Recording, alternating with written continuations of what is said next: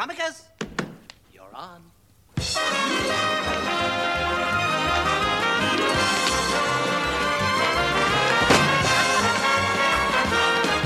Good evening, ladies and emperors. I just got back from Venice, and boy, are my arms tired. Let me tell you about Venice. Venice is a very old city, very old. Very wonderful city, ancient city. You can learn a lot in Venice. You want to know how to make a Venetian blind? Like this? Fuck! Have you all heard about this new sect, the Christians? They are a laugh riot. First of all, they are so poor. How poor are they? Thank you. They are so poor that they have only one God.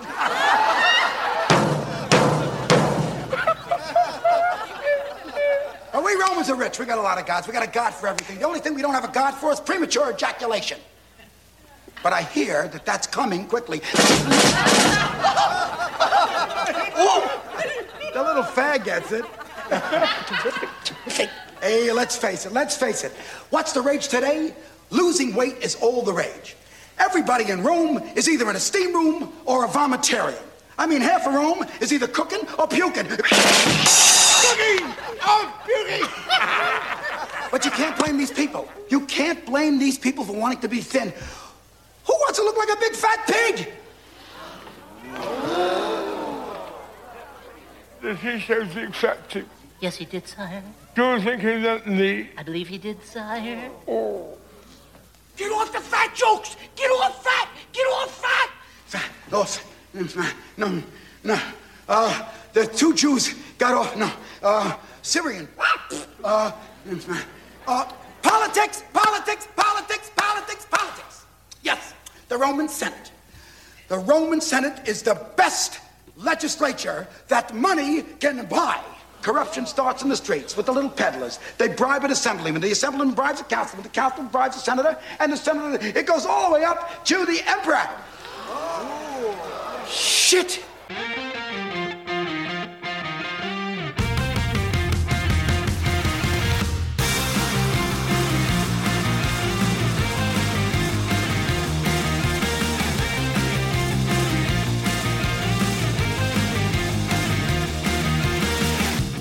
Good evening, everybody. Dave Juskow podcast, first day of August. Well, the second day of August, but the month of August, 2017.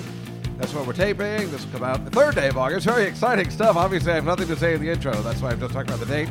But let's talk about the weather, I guess, too. It's like, hey, it's a chilly 24 degrees. Cloudy in New York City.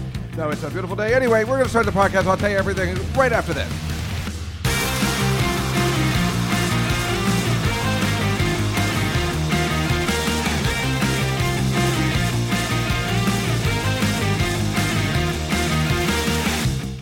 Greetings, everybody. Yes, obviously, I haven't been preparing those intros, and I wasn't sure exactly what I'm talking about tonight because, you know, I'm having some difficulty at home, but I always want to put out a fresh podcast for everybody. So there will be a series of guests who join me for personal reasons because I need friends. And today, one of my best pals, Alan Klein, is here joining me this evening. Hey, Dave. Hello, Thanks for Alan. having me. Thank you so much for coming. Confusing intro, but I'm glad I'm here. It's not so much confusing as it is... So many dates and days. Well, that's because I really just didn't know what I was talking about. You know, it's like I was like, oh, right, I have to say something over the intro. It's like my favorite time. I usually have stuff prepared in my head, but... What I've always loved about you is even when you don't know what to say, it sounds like you're saying it with authority. You sound convinced. Well, that's a nice thing to say because if that was true, I'd probably be more successful. Maybe. I think people know when I'm bluffing. Obviously, they did the night I was on stage at Artie's show in Atlantic City, which is why they booed. Oh, no. What? Oh, you didn't hear about that? No. Tell me. Oh, it's classic. Yeah, I was doing his show in Atlantic City, and I got booed off stage. Wow. Yeah. That's kind of epic, though. It was epic. Like, it didn't bother me. Like, you know, there were guys going like, I'm funnier than you. I mean, it was the old standard that you see in the movies or you've seen with me before. I'm surprised you actually didn't laugh because that's pretty funny. Well, I did laugh, but I just kept going, and I said, I'm just going to keep doing my material. That's how I really just, you know, that's how people get really angry. So I just kept going. And well, good for you. The worst part is that I'm opening for him on August 19th in Connecticut, and I am very uptight about that because, I stink. But in Connecticut, there's a lower bar, just in general. Yeah, but I'm bad, and I don't know what I'm going to do. But Artie's been tweeting it nonstop, and all these nice people are saying, "I'm coming out. I'm coming." I know they're not coming to see me. I know they're coming to see Artie, but in a way, they might be coming to see the train wreck that is me. Well, think about this. I'm talking about me being a train wreck when they're going to see Artie, who is a complete train wreck. I mean, the guy's a mess. He shouldn't even be performing. He should be taking a break. Well, He's a mess. He's a different kind of train wreck. I haven't seen him. He hasn't texted me back. I don't know what's happening. He just keeps tweeting nonstop that we're performing together, which is good. He's going to be at Caroline's this weekend. I know he's been at the Comedy Cellar. I just haven't been down there. People say he's good sometimes. People say he's bad. So it's the same shit. He's been. Everybody's been taping Crashing this week. It is breaking my heart. Because I'm not involved. Artie was taping, Rachel was taping, Tom Shalhoub was taping. Like, all my friends are taping, and I'm not involved this week. That's a shame, because honestly, you did a fantastic job on that. We were, I've been your biggest fan since college days. Yeah. But even still, trying to be objective about it, you did a great job. You actually acted. I mean, it was. Yeah, I know. I guess it was wonderful. Well, it is funny. It is, acting. When you. If you dial it down, because obviously I can go bigger. Yes. So, and again, but that was the genius of it, though. The biggest acting job of all is parading around in that towel as if it's okay with me, as if I'm not dying inside, knowing everybody's going to see my boobies. And we did, but you're my at hoo-ha. There was no hoo-ha. Boobies. Well, yes, who knows? What if that towel fell off? Yeah, that would have been. I had them sew it on. There was not going to be any issue. What I really wanted to do when I reached into the cabinet to get peanut butter, I wanted to have that Donald Sutherland thing where you can see my tushy, where I go up into the cabinet and they're like, hello.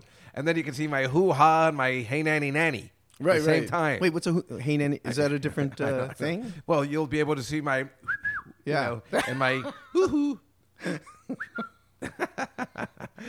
But you did. I mean, honestly, that was we were. Lee well, apparently, it doesn't matter, and nobody cares. Yeah, you do a good job, and then you don't get rewarded by coming on the next year. Obviously, everyone is jealous. Right. It's true. I really don't know what the problem is. I'm really upset about it. I've been trying to get over it, but now that they're actually filming it this week, it's bothering me again. Yeah, of course. And then, of course, it'll bother me when it airs, when everybody's going to be like, "Oh, are you on again this season? I saw it was coming up." I'm like, "No, I am not." So that is devastating. Yeah. But you need something every week that is devastating. I do, personally. That's what keeps me going. As a person I really that's personally don't. here and for you again, personally? that brings me to why Alan is here today. Yes, again, I have Selena issues. If I was by myself, I think that's all I would talk about. It's, really fucking up my life. I cry all the time. I'm very attached to this cat. As you know, on this podcast, I play those things. It's the thing the only thing I've ever loved in my life, and that includes my parents or anybody else. No, it's difficult. It's difficult, but you know what's funny? We were just talking about this. Everybody I see on the street, or isn't it the strangest thing? And you did it too. Do it. Okay, yeah, Alan. Bad news. My cat's dying. Have you seen a vet?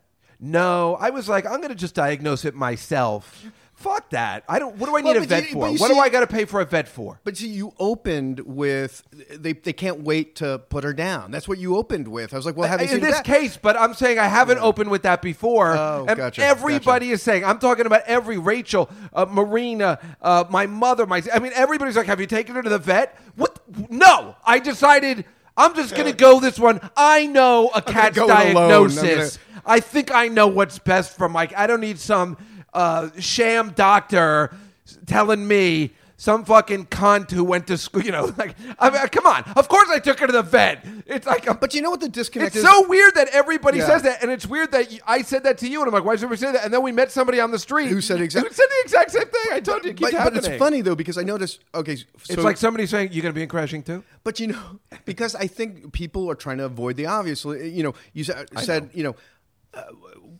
and my first thing was did you see that? Because I guess I didn't put together that the people that actually put the euthanize It could- are the same people that would well, it could save also be in the pet, fact too. that people think I'm an idiot and I'm just not responsible enough to take care of my cat. Clearly, there's that. I would assume that everybody knows how much I care about my cat. Sure. Now, I don't want to talk about this anymore. No. But We I should would move just on to current events, Tell maybe? you I that don't like I keep calling the doctor and I'm like, yeah, she's not eating, and they're like, yeah, you got to put her down.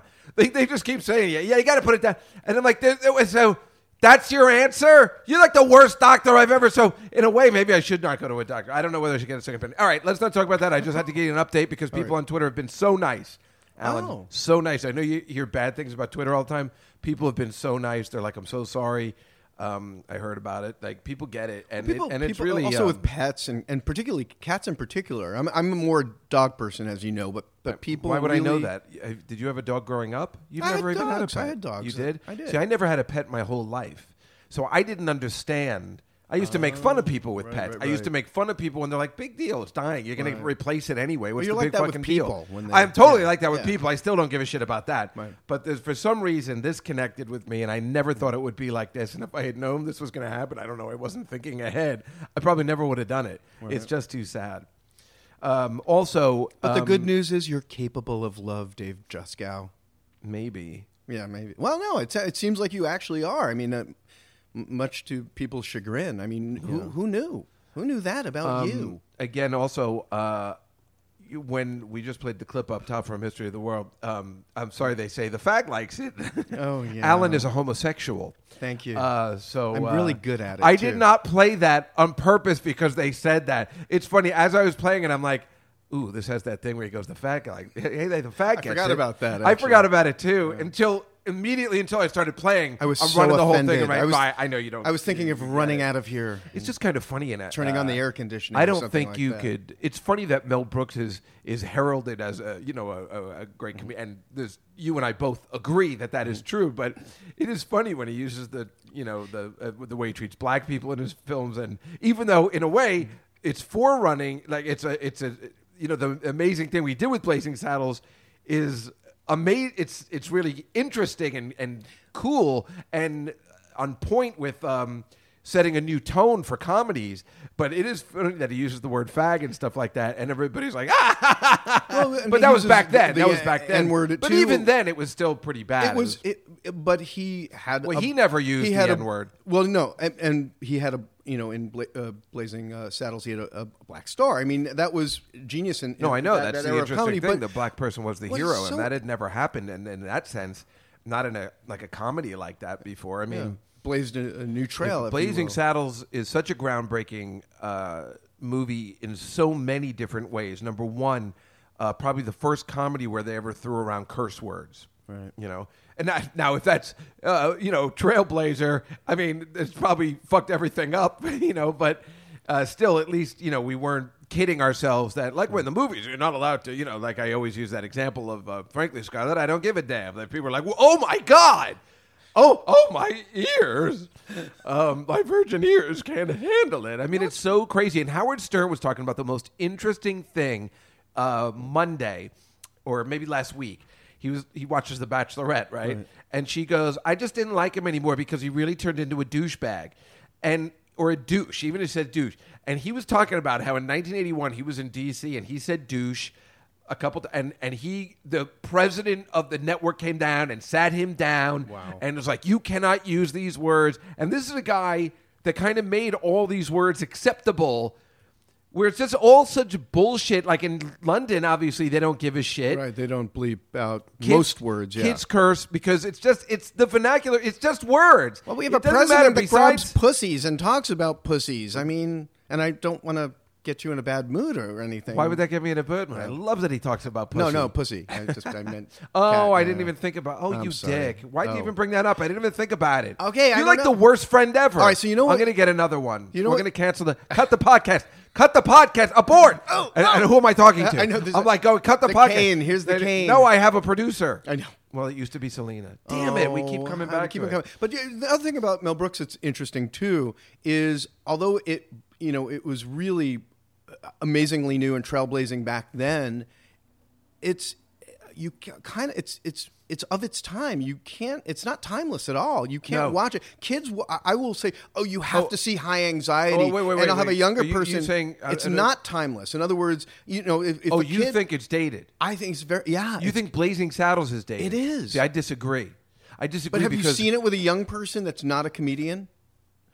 Okay, They will but you're not looking get at it it for different reasons. If you see it with a young person, they're probably not going to laugh. No, not at all. Right. Well, some of the jokes are dated. They're shticky. Yes. But the message still holds because race is still so, true. So relevant and still such a problem, even with a black president that just, still, that's why I talk about it all the time. I'm like still surprised that it's still an issue. But we just had a black president. What are you so angry about? I don't know. I mean, maybe I'm like crazy, but no, the point of the story is still completely relevant, and you have to explain to kids, and you have to explain to. I'm not saying. I suppose that's true of even All in the Family, which you have to explain. This is what I do with my nieces all the time when I show them something. You have to understand. Before this, they didn't have movies like this. I was explaining to somebody Saturday Night Fever, who's about this girl who works at Tommy Bahama's, who's about that girl Leah. Right. Maybe she's 32. Yeah, sounds about right. Yeah, I don't think she's older than that. And she had never seen Saturday Night Fever. And I was trying to explain to her that you should watch it because it's very entertaining. And you'll be surprised how entertaining it is. And maybe it doesn't hold up, but in a sense, it's a time capsule of that era. Absolutely. Take, for instance, the fact that they do all this stuff on the Verrazano Bridge. That bridge was only about 10 years old, maybe 13 years old when they did all that stuff. So it was a brand new bridge in this place in Brooklyn where it's all just Italians and they're worried about dinner and they're like, hey, don't touch my hair. And then all of a sudden there's the most amazing, longest suspension bridge on the planet, and it's right out their window. Yeah. And so that's interesting, let alone disco, which not only was it capturing a moment, but it also propelled the moment into this era. Wow, Dave. And let alone... I happen to have Marshall McLuhan right here. Well, yes, but, let alone John Travolta's amazing performance in it, his acting, and the fact that it's still very badass and deals with a little bit of rape and things like that, but in the sense of that is the way it was. Right. And you could get away with that stuff back then, and that's what makes it such a very important piece. And when you're going to tell a kid... and show them a movie like that, you have to sit down and explain. You don't understand. There was nothing. They didn't have movies like this. They didn't. They didn't make a musical I gotta tell you, it's like harder this with dancing and singing. It's harder to watch. Singing in the rain. They could never have foreseen that there's going to be. Hey, you cunt, you fucking cunt. Like call it, and then but still make it a musical. And when it came out, it was rated R, and it was so popular because he was the shit. Rocky, Jaws, and Saturday Night Fever all came out as R-rated films, and they changed them, cut scenes, to make them PG so everybody could go. Right. You were saying? I was just going to say. No, I think you're absolutely right.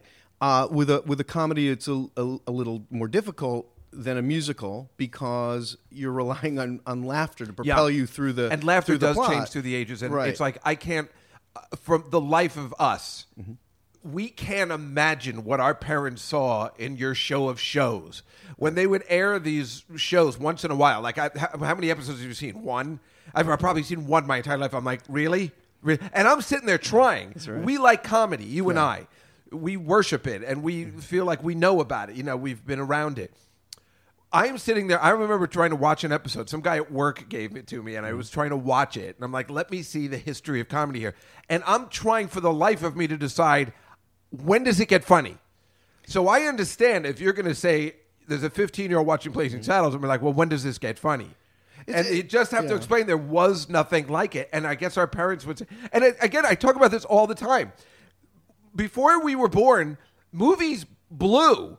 Right. Before the 70s came in, even then, there weren't kids' movies or anything, and there weren't good comedies before Blazing Saddles.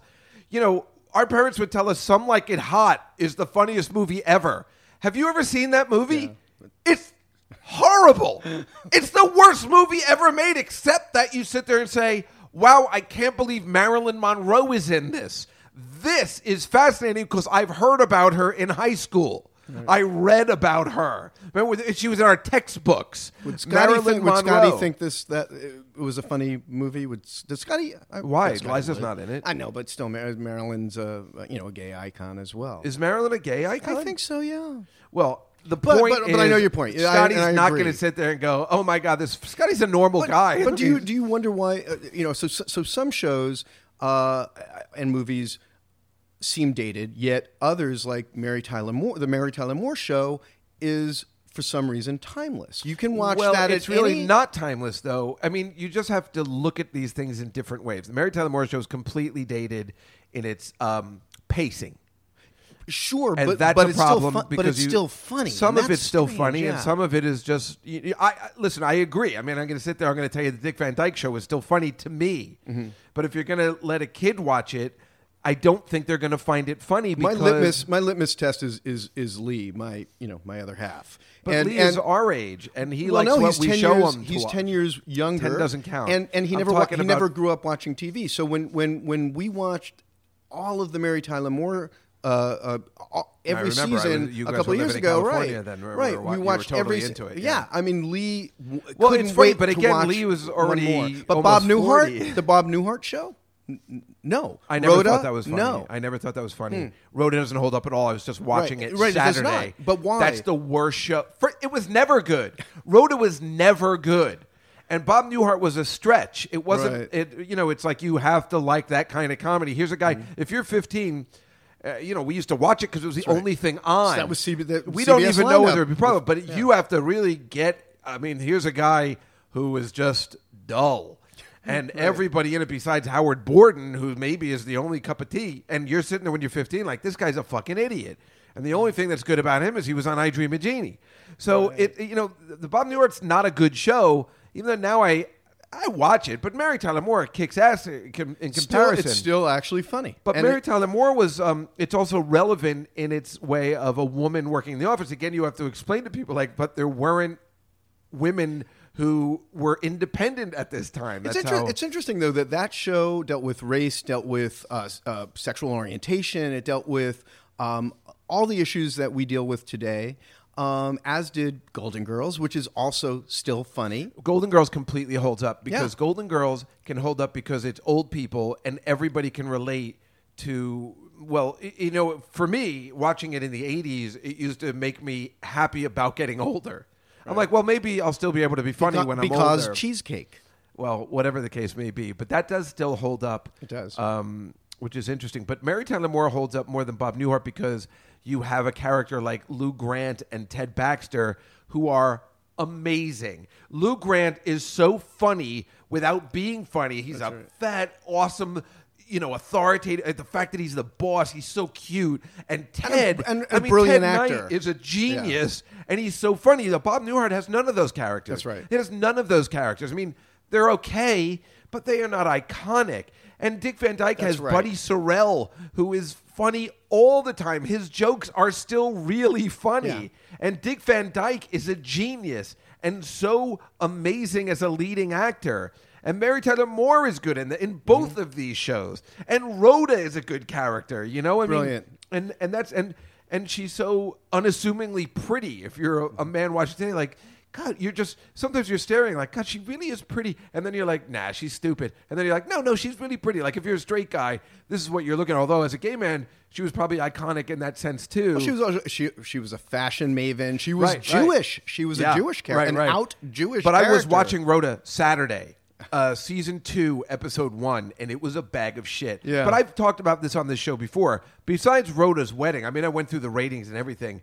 They just fucked that show up. I don't know how it lasted so long. It's all her. It's all Mary Tyler Moore and her popularity. Right. But that show stinks. Yeah, it didn't. And I don't know what else holds up. Not a lot of stuff holds up because a lot of the stuff doesn't hold up that we grew up on that we liked because of the pacing.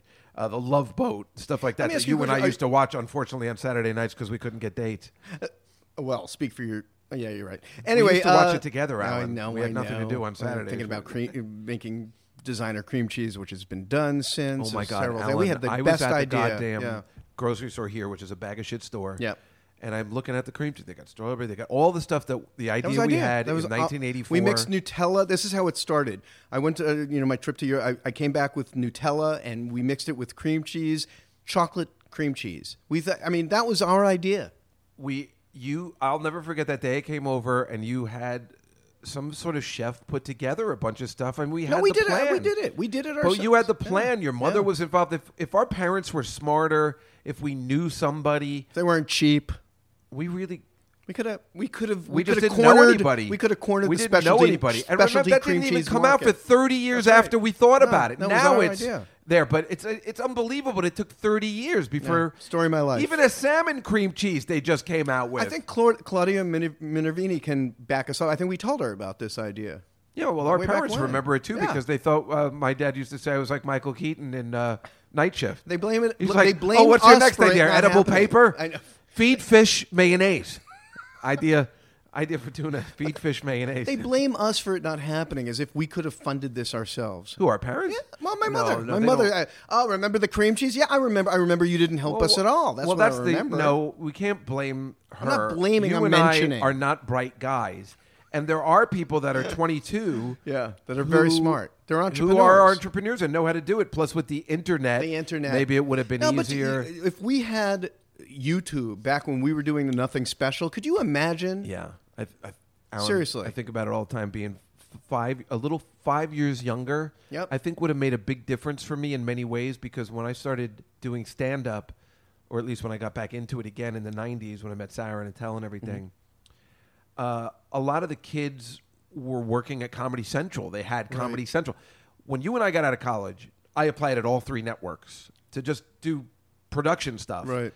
When they got out of college, 5 years later, there was MTV. There was, there was Comedy Central. There was a USA. There was a whole bunch more networks you could go to. But Comedy Central, I mean, they had comedy, stations and stuff, which would be so cool. Which I'm sure I could have got a job on, out of college maybe. Or But I something, mean, working in comedy. look at some of these YouTube stars. YouTube, forget I mean, about yeah. it. I mean, they were. I mean, Google kind of cut this off, but they were making upwards of $1 million. Well, that's just recently, but that's ridiculous. But I'm talking. I mean, but I mean, you'd we have to could be a have millennial for that. done that. Yeah, But- if we were 10 years younger. And no more than that. Oh God. But it's funny. Last week, I was talking about when we filmed my MTV audition in Perth Amboy, New Jersey, and this guy Steve Torelli, he always makes kind of a collage of what we talk about on the podcast. And he made a collage of me holding that beach ball with the white shorts. Remember, I was wearing the shorts. I love it. And the Hawaiian shirt. And Wait, do you a remember collage that? or diorama? It's definitely not a diorama Oh, that's because too that's bad. like I a love 3D dioramas, thing. yeah. No, he does it really good, and it's really fun, and it's always like we put. Do you still have points that? Do you still have that on tape? I don't know. No, we gave it to MTV, and it was impossible to make copies back then. Remember? Right. And that's what I was saying. The reason I was saying was because it was like you had to come out, and we had. I think I had to rent the camera from a guy in Perth Amboy, and we had to rent the microphone. Imagine you could do and that on your iPhone now. I can't It's even. Unbelievable. It drives me insane Remember thinking about that- it. How we edited. We edited. didn't even I mean, edit. not, we just have to stop the camera and continue. right. But even when we were in school, in a school known for TV production and film production, we had these Editing those 3/4 inch tapes. Editing. You know tapes, what's even and weirder? And they'd get you'd notice even and on you'd this lose a professional generation. Yeah, it was you'd- horrible. Yeah. I actually was able to buy for $50 a 3/4 editing, a 3/4 machine. That's amazing. Which would have cost $2,000. At least. In the day when I was even editing my cable access show. Remember, Greg LaFaro was kind enough to let me use his stuff downtown. I mean, right. And Yes. and my dream was always like, I never did anything on Saturday nights. My dream was to always, God, I could be editing my show now in my house if I only had the equipment here. And now it's like people can do that. And now I have all the equipment, but I have nothing to edit. And maybe I do, and I choose not to because I'm lazy and tired and old now. Well, I'm so bummed about this sometimes. It doesn't occur to I me. think about that a lot too because I mean, what we would have done with just that. I mean, we had to beg, borrow, and steal for equipment, like you said, Yeah. for cameras, for editors, for this I had and to that. go to this creepy guy in Perth Amboy in his basement. horrifying. and You didn't rent know if you were equipment. gonna get a- And he was a genius for even renting the equipment. Yeah. You know, like the fact that he had this equipment business. But now with, like, 3 Perth Amboy, New iPhones. Jersey. It was disgusting. Oh, it sounds rapey. Well, you Sounds- went with me once. Oh, that's right. I mean, it was like in the your basement. van. Yeah, I didn't have a van. Oh, what then. did you have? I think I had a Ford Taurus. I hardly remember that. I mean, but Or an Oldsmobile. The thing is, we could have done a lot with this stuff now. Anyway, I don't know whether MTV ever saw my audition. That's the important thing. And you know what the weird thing is? Somebody out there must Yesterday on know. Howard Stern, they were saying it's been how many years when Gary auditioned for MTV. That's how it started, remember? So it's weird that he talked about it after I talked about it, and it's like an anniversary You for think Gary they're like, listening? doing it. Sometimes I think that, but I think we're just on the same path because I listen to him, and Right. that's why I like him because he always is. I don't know, we're Relevant just talking and- about yeah. the same thing. Yeah. When I was on the wrap-up show, I guess maybe it's a year ago now, I mentioned Boy Lee. We were Oh, talking right. about, Boy Gary. Before Boy Gary, there was Boy Lee. We've been listening since 1982. Alan and I. Oh God. And I don't know whether I mentioned this before, but I've been waiting to mention this. I wanted to mention it on the wrap-up show. Alan and I were college movie reviewers on the Howard right. Stern show in 1983 or 4, and it was the best thing that ever happened to us in our lives. I'm talking about, like, I might have been on Crashing, but this was better. Everyone was talking about us. It's very exciting. Everyone listened to Stern, And we were good. at my barber shop, my hair. John Bon Jovi's the beauty salon where I'd go. They would talk about us. Everybody heard us. It was amazing. It was a dream come true. And they invited us back to do it again. Yeah, and then I think I blew it. We- 'Cause I we- started doing imitations because I thought we I got was a little really too funny. fancy for them. Yeah. They liked it a little. So I blame more raw. myself. I blame myself. No, I blame you too. You I'm should. just kidding. No, I'm it was kidding. horrible. Then I'm like, No, it was Howard, all right. so, this is what he hates the most. Howard, somebody wants to talk to you. Who is it? I'm like, hey, Howard, how are you? Oh, hey, it's yeah, me, yeah. Rodney. Oh, I'm so embarrassed. I wasn't even going to tell anybody that because it's like. But the that's why I first hope one, they you never- know what? The first one, we weren't really prepared. We knew we were going to talk about a couple of movies, and I think we were so nervous that it worked. It worked really well Yeah, because they there are these loved us. there's these and then he kids. would talk about us Yeah. sometimes. We'd be driving in the car. He's like, well, we should call Juskow and Klein. Maybe they're like, oh, no. And then Gary would be like, they need an hour to get together because we had to remember? Oh, that's Because right. we had to go to a mutual location to pick up the other extension so we could be on the same phone. It is so crazy. I forgot about that. couldn't That they do would for a an three-way entire call. week. For an entire week, they talked about. Yeah, it was amazing. It was the What best. would Juskow and Klein We do were with this? You know, total stars for 1 week in college, and then Did when we have went the, to do we school, have a tape of this? Is that you know does who one has exist? the? You know the only person who has the tape? Who? Do you know the answer to this? No, I really the don't. only person that has the tape. You don't know? I swear to you, Guess around that time. Claudia. No, better. Somebody you introduced me to many years ago. Not Scotty. No, better. God, I don't know. Give me another hint. Well, think about that time period. Who did we I hang out can't with? remember what I had for breakfast. Let Yeah, alone but it was like one of the greatest days of my life. Robert. Who? No. Yeah, but not Robert.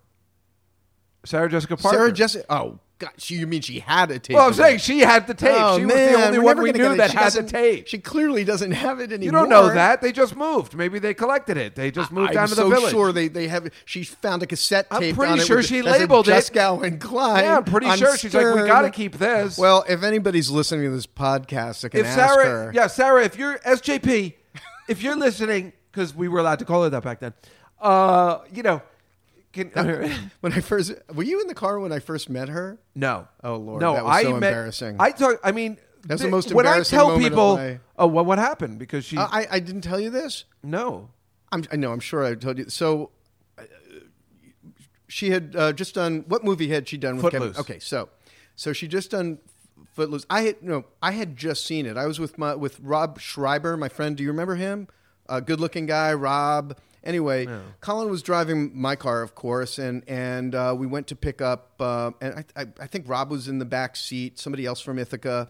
You weren't there, unfortunately. Downey. No. Okay, no, it was Robert Schreiber, and I guess we were going to pick up Rob Robert Downey. Robert Downey. Why didn't you just say that? We were going to pick we don't up. know what we're talking. Sorry, about. we're going to pick up Robert Downey Downey Sr. Jr. No, Oh, Junior. Yeah, Oh, shut terrific. Up, you knew that. Anyway, he was staying at I this always guy liked Tim Robert Murphy's Downey house, who Sr. unfortunately passed better. away. Anyway, and we were going to meet his new girlfriend, who had played. Oh, so you didn't Annie. know who So it was? I know I knew, but I didn't. Anyway, she gets in the back seat. I'm in the front seat. Colin's driving. I'm in the passenger seat in the front seat, and we start talking about. I guess Rob Schreiber kind of knew, and we started talking about having seen. Did you go? Footloose. So what do you do? No. So we're talking about Footloose, and she's like, I was in that, And you're like, and I kind yeah, of, right. I'm kind of half looking at her. I could see Rob. She's in the middle of the back seat, and I was like, oh, did you have a speaking role? Oh my God!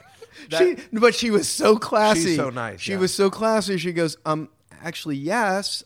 I was like, oh, yeah, because I played opposite Kevin Bacon. I was like, and then I fully turned around to look at her. Your stage name is Laurie Singer. No, I turned around and looked at her. I was like, Chris Penn's girlfriend. Nobody knows who that is. No, but I think it would be better if you just keep, because this is what I would do. Like, Yeah. oh, were you in it? I was so Yes, embarrassed. Oh, you in a I- speaking part? Yes. Oh, you look different. And you were Kevin Bacon's girlfriend? And then you just be like, yeah, but that's the best if you just keep going. So what do you do? I wish I could Oh have. my I God! was You so- have to see this movie. I was so Footloose. floored by that. It's amazing. It's about this guy. He comes into this town. No, let me just. I know what it is. No. If you haven't seen it, this movie is unbelievable. It's about a guy. Dave, I played opposite Kevin Bacon. She would keep saying that. Sweetie. You're never going to make it. If you keep doing that, you're never going to make it. Don't be interrupting people when they're, don't be like that. You don't have to be a needy actress. Anyway, if you tell me somebody who looks like you is in a motion picture, sweetie, you look like a big Hebrew. There's no way that somebody like you is in a major motion picture. She was very classy. What I was saying was, in this movie, it's a town where you cannot dance. It's been banned. She goes, I know. And I'm like, you know that there's towns like that? Or I would not end on her. I would refuse to because when I never saw the movie when we saw her. I knew her from Square Pegs. From the TV show. And she was on Broadway. Well, that I did not know. I only knew her from Square Pegs. Right. And you mentioned that a million times when you met her. Because I asked her about the entire cast. I'm like, how about that black girl? What's her story? She goes, she's a bad actress. I knew it. But you got her to laugh constantly, which is why I know, Robert Downey amazing. I was not always happy with you. Yeah, he was a dick about it. He wasn't a dick. He was. Remember, he pretended he had a stomach ache. I don't. You know damn well what happened. He doesn't listen to podcast. Nobody cares. I might listen. You never know who listens. Anyway, well, I've talked before. I mean, then. But he was a little happened after that. Then his sister became my manager. What a goddamn nightmare that Allison. was. Oh boy. Wow, that was Allison. Yeah, you had to be careful when Allison was around. Oh boy. Yeah, damn, knew what I've Allison had the would worst do. luck with managers, including mine now. I'm kidding. Oh my God, she'll kill me. She wants me to go to L.A. soon because we want to work out this thing, and I don't know if I can go. Can you ask her to ask Sarah for that tape? Because I seriously want to hear that. She's one of those people that would call Sarah's like, yeah, there's this guy Dave Juskay. I don't know. You probably know him from his podcast. She's like, I have no idea who that is. I'm like, well, how can that be? You spent a whole day together at the pool. How did you get her to come to your house? Yeah, my mother keeps talking. A few times. Well, she was there a few times. I was only there once. No, you've been at my mother's house. No. I'm saying, how did you get Sarah Jessica Parker and Robert Downey Jr. to come over your house in Long Island to your pool? I don't know. They came a lot. Because I don't know. We're in the car. We'd be like, "Oh, it's hot out. Let's go for a swim." But who got in touch with who? Well, Colin and Robert were best friends. Oh, okay. Remember? And I met. It's weird because Colin wasn't there. Our friend Juliet, who because they know each other from Woodstock. Well, Robert Downey introduced me originally to Juliet. That's how you know her. Is that too. right? Yeah, that's that's right. That. Yeah. I mean, I haven't spoken to Robert. Whatever happened to him? Years. I mean, nothing. I mean, that guy didn't go anywhere. Robert Downey. No, I know. He just sort of, fluttered out as he was in a couple movies as a kid. Yeah, then isn't it fucking unbelievable that it is pretty unbelievable. And good for him. Good for him. Fuck that. It's not good for him. I mean, he's such an asshole. It's like unbelievable. He's a great guy. He is fun to watch on goddamn movies. He is fun. He's a talent. He's a Huge he really talent. he really actually is a huge talent. He looks amazing. We're the same age. Yeah. He looks amazing. You look good. Well, thank you. By I the way, I saw appreciate that beach picture you put in with you and Lee and Governor Christie. yes. That's hilarious. Thank you. Putting yourself into the picture is brilliant and was never done before.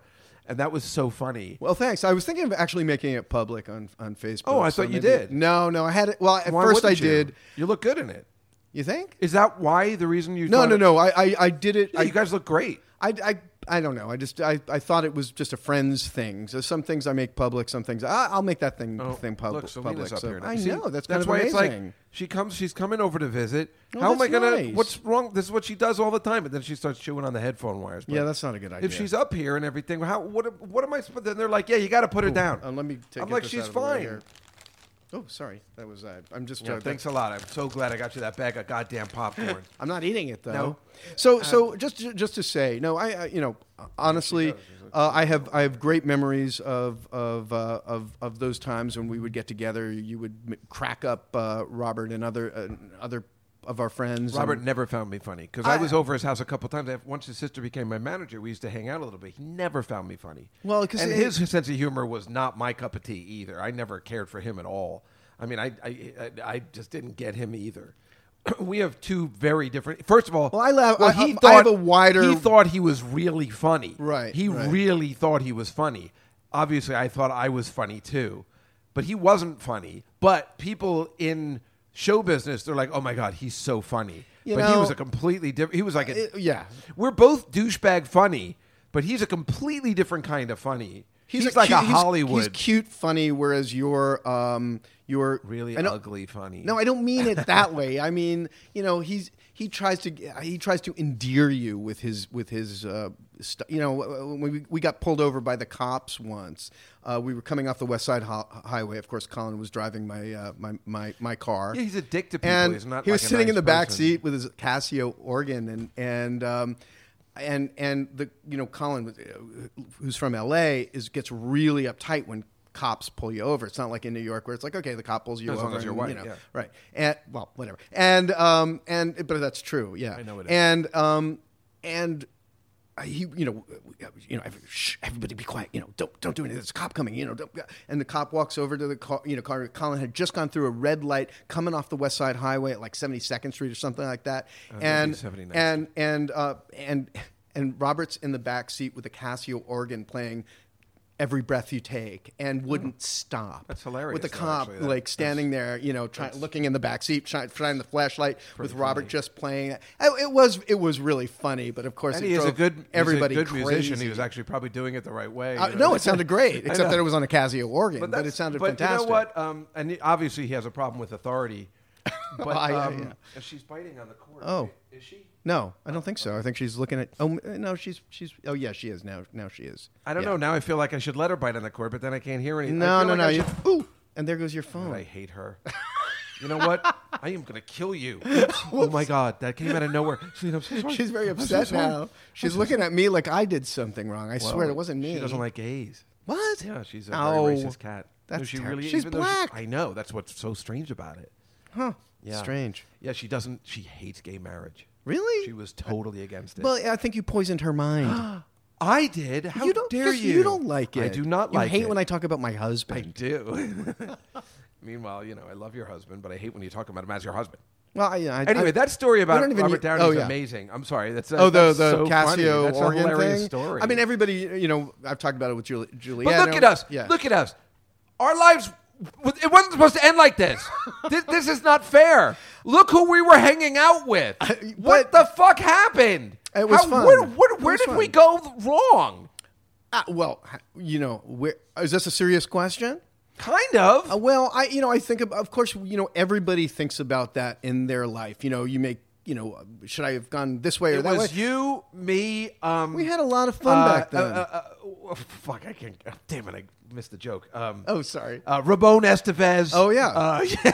Charlie Sheen. Remember we were hanging out with? I don't remember I only remember hanging out with his brother Ramon. Oh, okay. And Well, remember, Ramon I think I told introduced me you to when I went Charlie. to Charlie's Yeah. house recently with Jeff Ross. Oh, that's right. I remember you I said said, that. "Oh, I hung out with your brother. I went to dinner with him." He's like, "Oh, when?" And I'm like, 30 years ago." And then Jeff Ross was like, Great opening. Are you proud of yourself? And I'm like, shit. And I was like so excited to tell him. I was like, everything else. Well, some of these. I mean, the thing about the Robert Downey Jr. story with the Casio organ is it's a little funnier because it's Robert, because people can picture him, but it's actually kind of a funny story. It is funny. It's if anyone had done that, it would have been funny. Authority in a very funny way. Yeah. Where the cops were probably like, this guy's crazy. Well, yeah, they just, of course, and they just let us go. Really? Because I would have given him a ticket just because Robert Downey looks like such a dick. Well, no, like I would have been so angry back then. But I guess no, he wasn't. He was a dick. Oh, you guys were just so competitive. No, we weren't. Yes, you were. Of course, you were. Don't be ridiculous. All right, let's. Those are great stories, and we probably have more. And there's so many more, a ton more. But there's a couple more things I would like to talk about. Number one, my birthday show is coming up Tuesday. Oh yes, exciting. So it's going pretty good. I think everybody's excited for the legendary Wid. Let me just see my stuff here. Nope, that's it.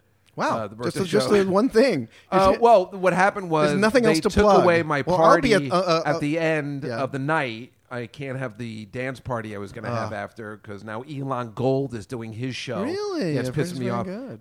But I don't know. What are you going to do? So, but we're going to go upstairs and continue the party up there, right? Yeah, I guess so. I don't know. Everything should be fun. So obviously, I'll let you know how that goes next week. Also, I have been finishing Grease.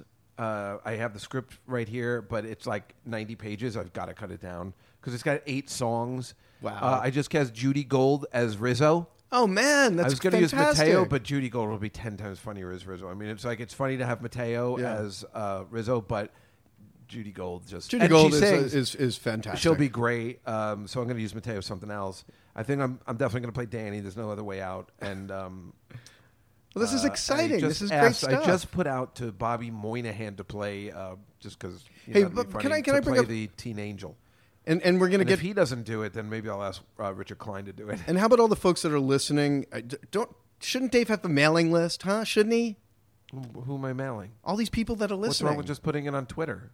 I could do that. I'm going to help him. I'm going to help you with that. I'm just telling the people that I will do that for you. The Comedy Cellar has a mailing list and stuff, and I don't think it matters anymore to have a mailing list. Isn't that old-fashioned? No, even though you know about really. media and stuff, but I'm just saying, isn't that with Twitter and Facebook? Do you really need a mailing list Yeah, anymore? because you miss even with. If you miss people that aren't on Facebook, don't you not want them to come anyway? Because why aren't they on Facebook? Because it's not that. It's the algorithms. It's everything. I hate those algorithms. Yeah, They're so no, it's true. frustrating. I don't. A lot of people, and this is the problem. A lot of people don't get to see everything you post on Facebook. What? Yeah. How can that be? Well, because the algorithms. The algorithms, of course. By the way, talking about old times, Sunday I did that show with our friends Gary Rosen and Steve Perrine. Oh, you did? Better Man. Tell us. I want to hear about that. Ladies and gentlemen, with black people. Yes, the football player, this guy Brian Jones, great guy. But it's really funny. They took a picture of me with me and all the black guys, and they sent it to this girl at work who thinks that I hate black people. So I'm like, no, look, I'm hanging out with them. Meanwhile, I go to this shoot on Sunday at a barbershop. It's all black, and what the gag is that it's a black barbershop, right? And the host of the show, Brian Jones, an ex-football player, is getting, and also a sports radio host, really nice guy. He's getting advice from a black barber, the typical black barber advice you get for about, finance and longevity in life, whatever. And the gag was that I was supposed to be sweeping up, which I thought was hilarious. So I said, I'll do it. Anything with Gary Rosen, I usually turn down. But with Steve Perrine, because he's helped me so much in the past, I was like, of course, I'll do it. So, and I had a feeling I wasn't going to get paid or anything. Yeah, I thought it was a funny gag. So anyway, we didn't end up doing that. Like they didn't have me sweep up because there was a black audio guy and a black guy working the camera, and the 2 black actors and another guy who I'm actually using for my birthday. The black people were on complete point and were completely professional.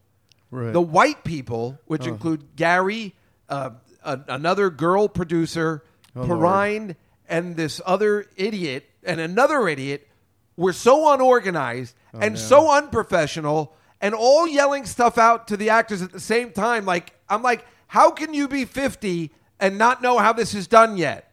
How did you get a TV show that's going to be on the air? And how can I not get one when I know exactly not to do that? And then Gary comes, and they're all yelling at everybody. It was unbelievable, the unorganization. It was very surprising. I don't know what to say. I mean, one person has to be in charge. I said to Brian, I go, who's in charge? He goes, I am. I'm like, and I didn't say anything, but I'm just like, I'm thinking to myself, take charge. Take charge. Don't tell everybody else to shut up unless there's a director. I don't know who the fuck the director was. It wasn't clear. And this girl who was like, she was an idiot, sexy, but an idiot. And she like, first of all, they didn't organize any kind of transportation. They didn't even ask me how I was getting there. I don't think I'm getting paid for it. They didn't provide any lunch. It was very disorganized for people working for mostly free. This is the first episode, though, or the first season, and they're whatever. Hopefully, Gary supposedly does this for a living, right? So meanwhile, I met his new girlfriend. What is that? I don't know. I haven't talked to Gary in a while. I need to give him a call. Gray, curly hair. They both look like each other. It's really weird. That's strange. The whole thing was weird. Well, but maybe they'll get it together. It was so funny that the black guys, and sometimes I do, make fun. They were just so professional and so awesome, and really kept things moving. Well, that makes sense to me. You don't see a lot of the productions I've been in. I've never been in Barbershop. Or I mean, there are. That's why there are dialogues, discussions in Hollywood about the fact that black crew members are not hired. Right. So I've never been to a set where, and I've done a couple of shows, and I've never been to a set where there's any black people. It's a pity, but it's still whether it's a cameraman major issue, or even lighting or anything. Sure. And so it was kind of great to see these guys being awesome and just keeping it moving and not being dicks and being very professional, where all these other idiots who, for some reason, have done 100 of these things couldn't get it together. Yeah, no, but you've pointed to a real problem. And I don't mean your shticky racism. I mean, but the fact that there is real racism in Hollywood, obviously. Well, everywhere. They had to put in a special thing in the NFL to make sure that they hired black coaches. Now there's not an issue. I think I've told you this before. When it comes to black quarterbacks, now it doesn't seem to be an issue at this point. But when in the 70s, when I used to ask my dad why were there no black quarterbacks, and he goes, "Well, because the quarterback position you have to be very intelligent." Oh Lord! Whoa, and he said that with all. No, he wasn't. He wasn't being sarcastic. He wasn't even trying to be racist. Yeah, it was just like that. That was what everybody thought. No, it's That's a very terrifying. You have to like run the game. It's a very intellectual. You have to know what's going on. You have to know the game. Wow. He wasn't even trying to be racist. He never ever used the N-word or anything. But this was the standard. The racism was so built. And I talk about this all the time. Right. It was built in. Right. Just like when we went to college, our family. How kids do not understand. I'm trying not to be racist. Right. But tell me if I'm crazy. The worst thing that could happen was for you to get a black roommate. Like your parents, your family, your uncles, they'd be like, let's hope you don't get a Schwarzer for a roommate. No? Or was it just Jersey? I didn't get that from my folks, thankfully. But I would imagine there was an assumption made, particularly at the place we went, racist. that I mean, I don't even think that that even occurred to them, which is racist in and of itself. Well, it occurred to everybody in my neighborhood and all my family, and we'd have barbecues and stuff. And my uncles would come. Let's just hope you don't get a Schwarzer for a roommate. Wow, it was always like that, and that was the worst fear that could happen. Getting a black roommate. Wow. So I don't know whether I told you this. We didn't know each other at this time, so we got to school. I don't have a black roommate, but one of the guys on the floor does. And the guy was 2 days late. One black guy was 2 days late. But the guy that got the roommate was the perfect guy to have one because he was 18, but he looked like he was 40. He was already balding. Wow. His name was Al Claben. I'll never forget. We used to call him Mel. Remember, I renamed everybody yes, on the floor? Yes, of course. And he had the lowest voice I've ever heard. I'm telling you, he was like already a 40-year-old man. He probably looks great now because he looked that way back then. And Unless he aged more. He would always, remember, I'd always tell you, he would always count his words. We'd be like, Right. hey, we're going to play floor hockey. Do you want to come? He goes, no, I got 2 words for you. Good luck. No, make that 4 words. Better you than me. And then Andy, my roommate, Maybe would he was always say, autistic. like, oh, I don't think so. And my roommate would always say, like, oh, I'd love to see this guy who's bar mitzvah. He's like, 37 words. Baruch atah. And it was always pretty funny. Anyway, so, but he was the perfect guy to have it because we would be like, hey, where's your roommate? He goes, and he knew he was black at this point. And he goes, I don't know. The search continues. You know, we're wait. He was like so good about it, and the guy was very nice when he came and everything. But it was everybody went to him like this. Oh, did you hear about Al Claben? No. Oh, Are you kidding me? Oh, good. Yes. You Wow. didn't. Did you? What dorm were you in? I was freshman down year? in the terraces. Or? Yeah, the terraces, the upper terrace. I think. Did anyone have a black roommate? I don't remember. Well, that's what I'm saying. So honestly you don't didn't remember. experience it. No. And he was on our floor. We were on the second floor. There was a black I guy ended on up our being floor. the gay roommate, so I had my own but issues. that was years later. Nobody knew you. No, were gay at the but time. no, not necessarily true. Remember Jim? My Not freshman year. yeah, freshman year. Wait, freshman year, everybody knew you were gay. Yes. Well, who?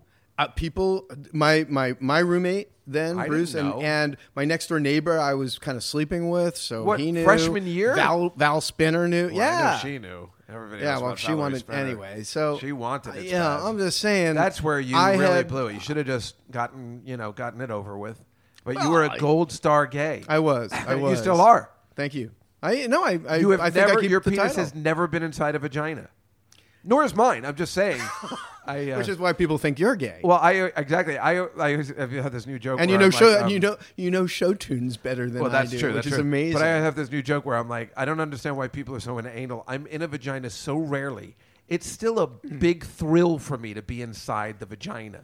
Well, yeah. I just yeah. don't get the anal thing.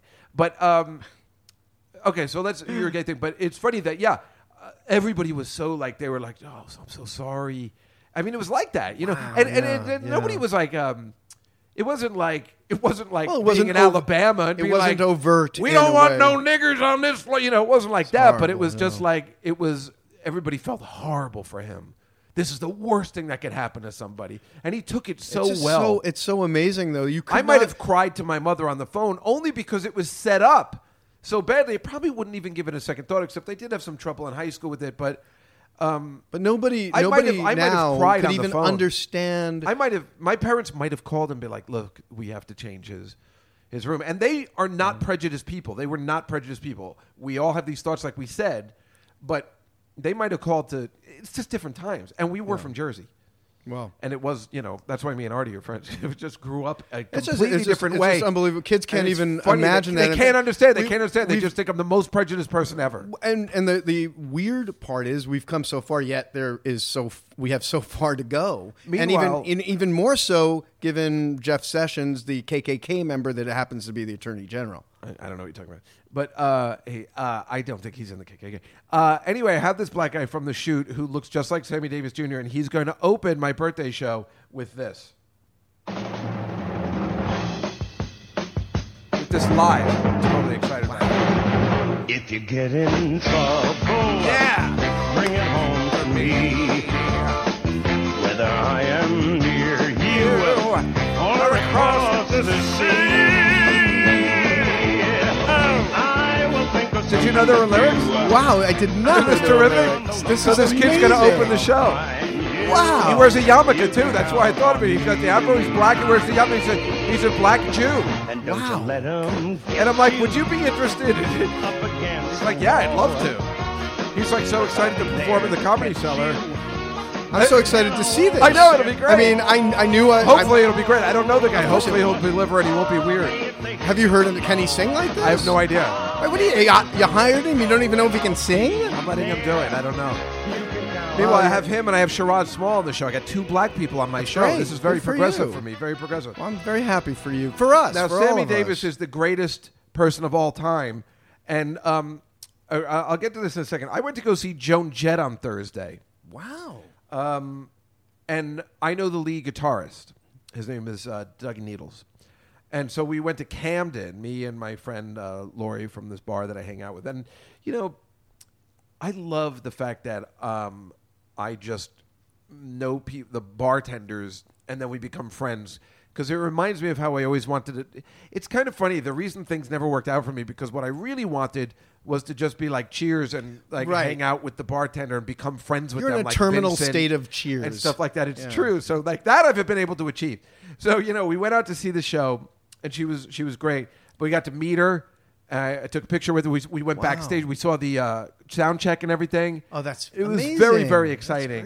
That's great. And watching, my friend lead guitarist perform, like I was there. I'd never seen him. I was like, you really do play the guitar. It was very exciting, and but there were a couple things that were questionable. Again, I've been seeing a lot of concerts lately, and the set list again is, Joan Jett does not have a lot of songs I care to really listen to. At this point, can anyone ever listen to I Love Rock and Roll again? It's too much. That is one song that might be a little overplayed. It's overplayed, and while she was playing it, this was all I could think of.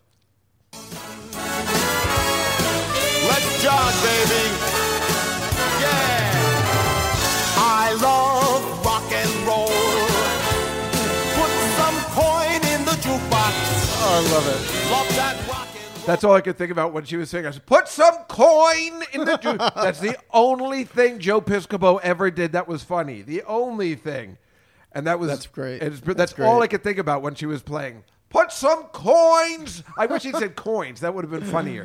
He said coin. I always kept thinking he was saying coins. Put some coins in the jukebox. I love it. Yeah, that's true. He's never been funny except for that. But her set list, I wrote it down because I wanted to. Again, this is what we've talked about with Tom Petty and Hall & Oates. Oh, you talked about Hall & Oates on this podcast? Yeah, when you. Oh Lord! left. Oh no! Let's not talk about let me that tell you part. something, Alan. Oh, no, not now. Not now. Seriously.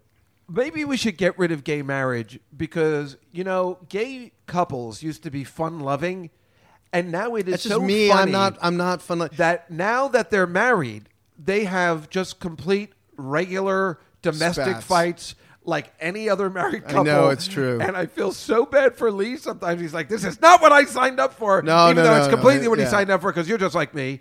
Well, he But was it's also so classic. He was also shit-faced. Yeah, but Alan, I don't know. We didn't talk, but after you guys left, and I'm not doing a Tell's joke. Okay. 5 minutes after you left, the party van pulled up with strippers and midgets and balloons. No, that's a Tell's joke. Oh, but I Lord. swear to God, after you left, Yeah? we had the best time. Where'd you guys go? We went to the bar downstairs at the Prudential Center. Right. And there was the DJ the concert was bad.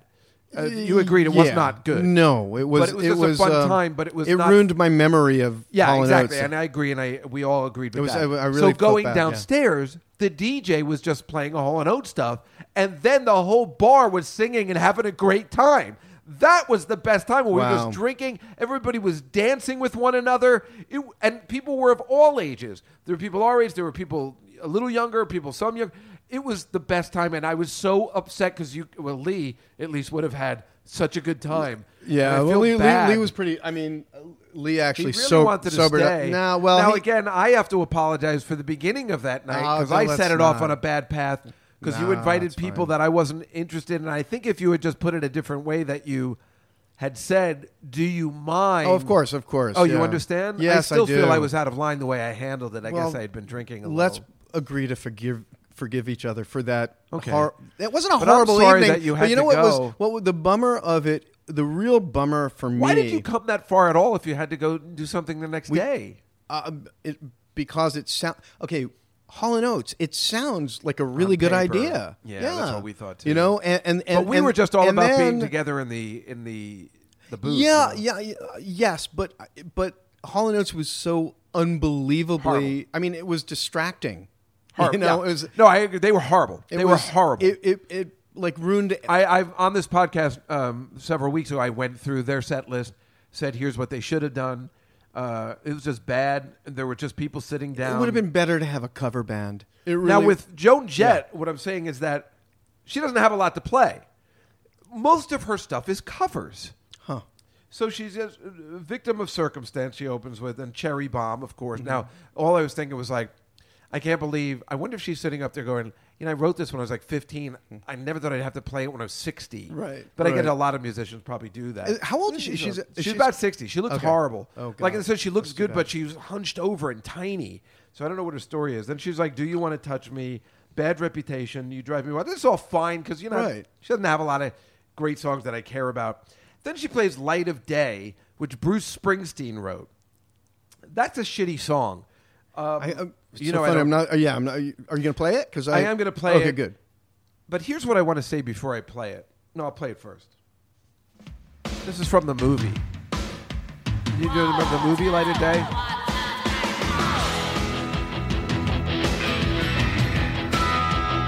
Springsteen wrote it for the movie.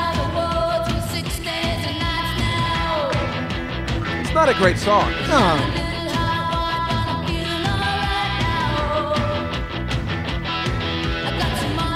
Not when a 60-year-old's trying to belt this out. Well, that's all right. She sounds fine. She does? Okay, Yeah. that's good.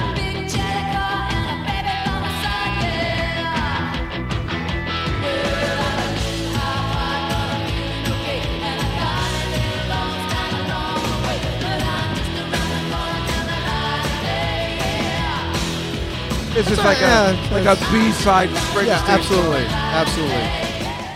But at least so when it was playing, I'm sorry. They're showing clips of the film. The film stars Michael J. Fox and her. I saw it in the movie theater because I, like everyone, worshipped Michael J. Fox at that time. And Michael J. Fox could do no wrong except for being in this film.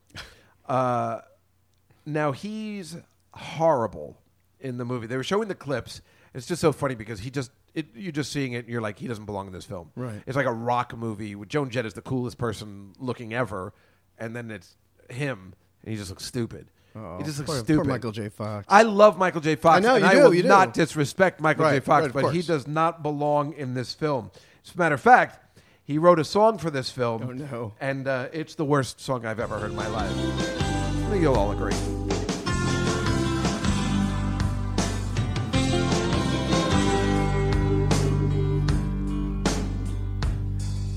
You got no place to go. Worst song ever. No.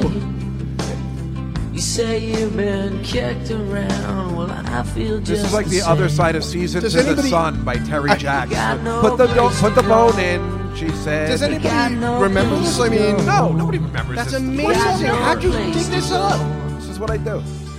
So why don't you stay with me? Let me tell you how bad That's this song is. amazing. Let me That's tell you how- amazingly bad. Let me tell you how bad it is. Can I just say Wait, one? hold on a second. Okay. Yep. This is what it sounds like. Oh, God.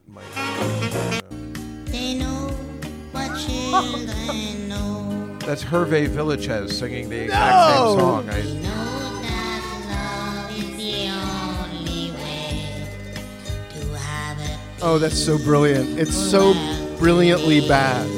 We know we're young. We know we're small.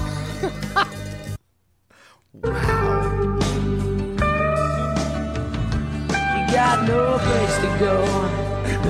You got no place to go. Wow. You got no place to go. That's him. I That's know- him singing. I know. That's At least he's giving it his all. I still like the Hervé Villachez one. Like, Much when better. the children play, why can't we all get along, monsieur? It's really good. Anyway, I don't want to diss Michael J. Fox, but when that movie was going up there, I was thinking to myself, isn't Joan Jett a completely fascinating individual? Do you realize that as much as you love her or don't love her, and she's an icon, but a strange icon, she's still not a headlining act. She was opening for Boston, and she's always been opening.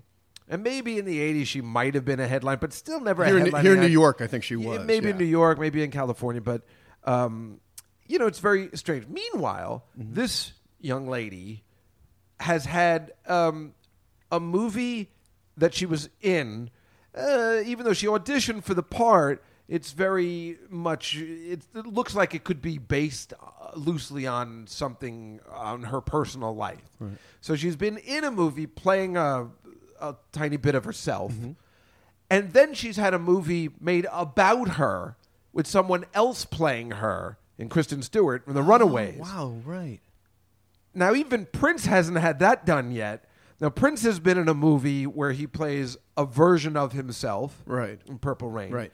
But he will, but not yet. Has he had... There's definitely somebody's going to play him in a movie, and they'll do the whole thing. But he hasn't even had it done yet. And yet Joan Jett's had the full treatment. That's what I was thinking of. Good for her. Good so for her. Interesting. Yeah. I was trying to think of other people that have had that, and I can't think of one that had both. No, the biography and playing a I'm different sure somebody character. knows. If anyone would know, it would be you. Yeah, well, I can't. Think Is she of, deserved? I mean, was she nice? Did you get to meet her? Oh yes, very sweet, very nice. I mean, that helps. I think. I mean, people absolutely. want to do things for it's so and about obvious. nice people. So anyway, she ends. You know, she plays Light of Day, Love Is Pain, Love Is All. Oh, well, that Love Is All Around, which she probably should have ended with. She ended with this song. Where is it? Do I have it? Oh, maybe I didn't. Well, sing it. It's horrible. I don't even want to play it. I don't know. I thought I put it. She ended with Everyday People. Do you know that song? It's the 70s song? Yeah, yeah. Oh, okay, yeah. Wasn't that like a Sly and the Family Yes, Stone that's song? exactly Okay, what it was. okay. I thought I downloaded it. I guess That's not a bad song when Sly sang it. No, it's a bad song. It's a really bad song. I might have it on my phone here, but no, it's all right.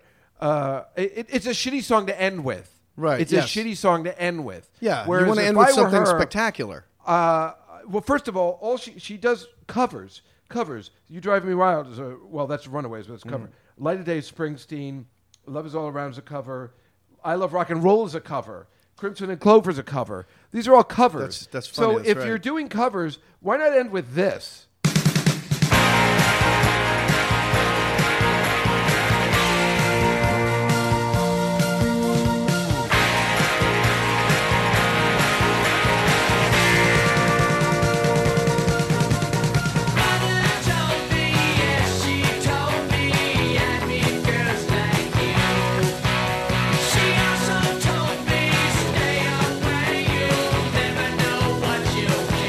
Why not end with something like that? You're already doing covers. That would have been Why perfect. not end with the Everyday People stinks? I can't think of how it goes now, but it's not. We were all sitting there watching it, and I go to my friends, and I'm like, it's kind of a bummer way to end the show. This sucks. Absolutely. You no end question. with this, even though it's not her song. Nobody's going to angry at her for doing it. She does all covers.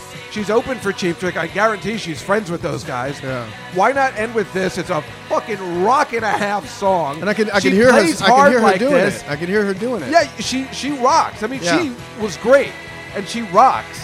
And why not end with this? And if you're going to end, I mean, this is my whole thing. The spectacle of opening and closing a show is what, for me, it's all about. Right. Being a showman. And I think sometimes they forget. And she does this amazing version of the Mary Tyler Moore theme. Oh, get out of here. Really? Yeah, it's great. And she's going to end it with this. Oh, I have heard that. This is great. Yes. Yes, I remember this. Excellent. That's fantastic. Fantastic, yeah. And it's just as good like this live. Yep. She's going to close with this one, too. That's what I'm saying. Yeah, that's great. Yeah, she keeps it going. But you know what it is?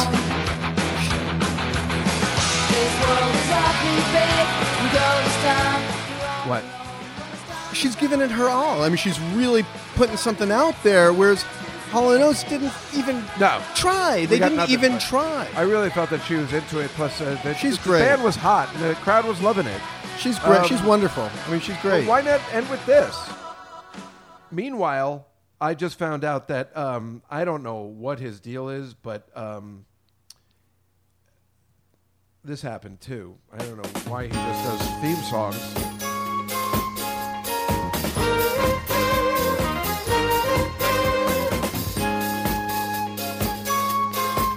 It's a surprise.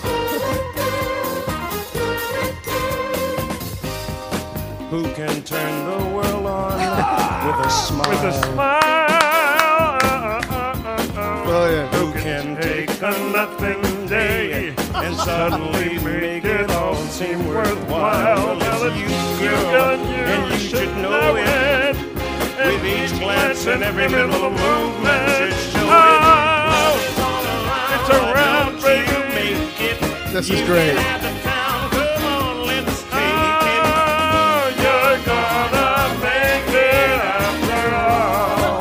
That's right. I mean, Wow. this thing is out there. This guy apparently all he did was show tunes. I mean, it's like I can't believe I'm finding all these. I've never heard of these before. So perfect. Sammy Davis was the greatest. Now think about this. This was his old Black Magic, which technically rocks, and this is like a classic. He was just such a showman.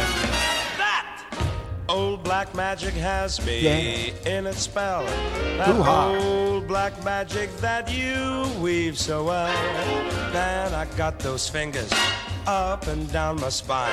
The same witchcraft when your eyes. I got to see him. I got to see him perform once in Las Vegas when I was a kid. Yeah, Feel inside, and then I got to see Bobby Finn. it was with my parents. Starts its Yeah, with my ride. parents. Amazing. And Yeah. down Same and here. down and down I go, around and around and around I go, like a leaf that's caught. Now in this the is fire. timeless. This is the definition of timeless. Now let me get to the end here. So of the great. song. So great.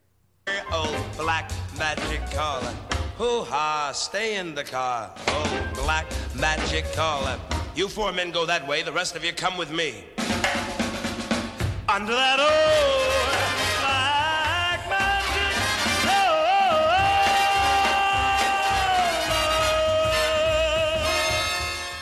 Now, this is pretty good. But when he was on I Dream of Jeannie, he did a rendition of that song that is so much better in a way. They must have said, we don't have a lot of time for the whole song. He's like, well, I'll speed it up. And he came up with a way to make it completely different, and it's just so amazing. Now, in this scene, I have it from the TV show. He's playing two different clubs at the same time. I don't know if you remember the episode. Jeannie splits him in two, so he can do the show at NASA and play the Copacabana at the same time. So they cut back and forth to do it, but it's amazing. He's so talented. Look out, George.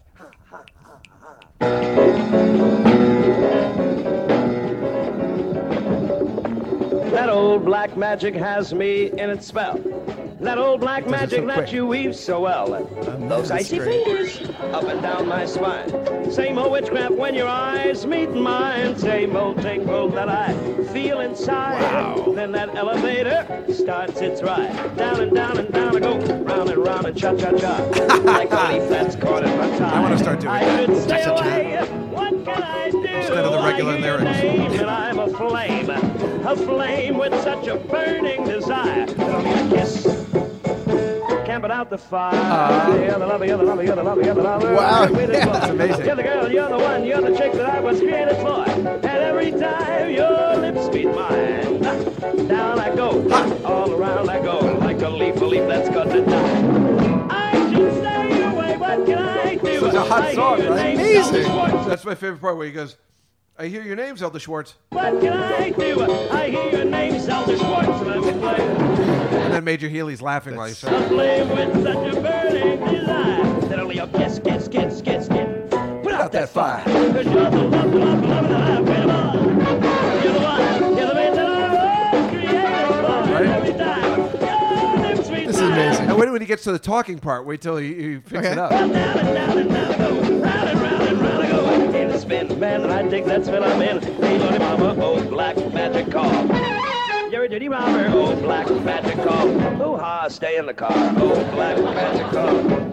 You four men go that way, I'll take the buckboard and the towel. Under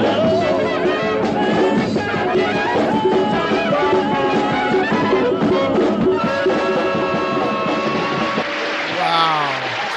What an entertainer. What a brilliant entertainer. Unbelievable how cool and smooth, and the fact that that's just on a fucking TV How did you show find it? How did you find the recording? of that. Yeah. It was on YouTube. It's Oh, from My Dream of Jeannie. Wow.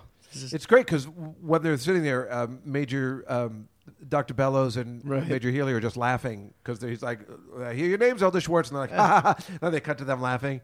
And it's really funny. And then the best part is the ending where he comes to their home. Right. That's always my favorite thing in sitcoms, where the big celebrity who was ever in it always comes to the house. Like The Odd Couple. Yeah. They'd always come to the house. Well, Oscar, I thought maybe we could get this resolved. All in the Family. Doesn't Sammy Davis? Yes, but you're just mentioning Sammy Davis stuff, Okay. but I'm talking about they would always have the celebrity, whether right. David Steinberg, whoever it is, they always come to the house at the end and have dinner Right. at Felix's place.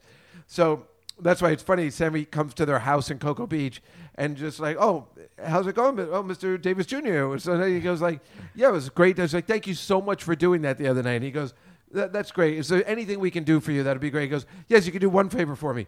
Get rid of this guy. And the second Sammy Davis comes in, that black magic's got me. And that's how they end it. And it's like really funny. I love it. And it's great that Sammy, he also has another song in it, which I didn't tape, The Girl from Ipanema. And it's such a good version. Again, he does these different versions. And when you see it, if you ever see it on YouTube, Major Nelson's in the room watching, and he's like telling the band to like keep an eye on him and stuff. Like he's just so into it. I don't know whether he came up with it or they came up with it. He was so special. Yeah. He was like really cool. But That was. I mean, I don't know. there are few people that can do that anymore. I don't know. I don't know why, but Hall & Oates couldn't do that. No, they could not. And what's weird too? This is so weird. And you'll know this song. I was going to ask you, but you would have known. But I wanted to have it ready. I had to hum it into an app I finally found where I could hum it. It was driving me crazy. Now, after Hall & Oates, right? It was so weird. I was looking at stuff they could play. So I'm just picking it up. So you hummed into this. You hummed into your phone. Not this one yet. Okay. But for years, I had been humming the opening to this song. Okay. And I could not, for the life of me, it never occurred to me to go into an app and say, "Is there a humming app?" Yeah. And I thought it was an old song from the '70s. It turns out it was just a Daryl Hall solo song. What? Yeah.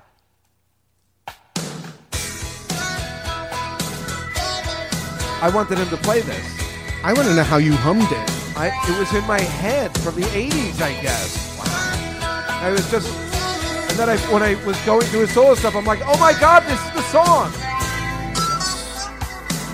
It stuck with me somehow. I love it. It's not right without Oates, though. I like it better without Oates. I don't need Oates. I don't need Oates in my life. Oates are very good for you. But it was funny. It stuck, I think the thing is I was so into Hall & Oates at that time. I bought the solo album. It had Dreamtime, and I must have listened to that album because that was when I was like listening to whole albums with my headphones. Must have listened to that whole album. Well, you were supposed like to. 100 times, exactly. I remember visiting Amy Robbins up in Syracuse and listening to that like in the grass while we made love. Oh. No, I don't know. I remember sitting outside naked and listening to it. I don't know, by myself. I don't know where she went. In my head, oh, she ran away. I guess she ran away. I don't know what happened. So, yeah, I don't know. So today I was humming this song. It was in my head, and I was like, "There's no way I'm going to be able to get to this song." And this is gay. Okay. But and I only say you're going to know because you were very hip to the alternative music scene when we were in college. WLIR, that's why. Oh, right. That made sense. A lot of Yeah. people from Long Island, remember Lynn Franco was like that too. They all knew about that station. We had the station that dared that to be made different. a lot of sense. You knew Nick Kershaw and stuff like Yep. that, which I played on this podcast. And it's so funny. I was just humming the thing, and I'm like, I know the song, but I don't know it. And I found an app where I could hum it, and it showed me. I mean, it's so messed up. I know you know it. Oh, yeah. You know it already? What is it? I can't remember the title, but of course I know the song. That's what I was humming. Oh my God! I don't know why. I forget the name, but I just do it. How do you? You're the one that invented this music. I know. Well, no, I used to listen to it all the time. Who sings it? Come on, sissy. Oh God. I'm embarrassed because I used to. This was a screamer of the week on WLIR. Oh my God, Larry the Duck used to play there. Oh man, you're even doing the lyrics. I know the song, and I can't think of who sang it. Who is it? Well, maybe we get to the. Do you know what it's called? to the chorus before they do.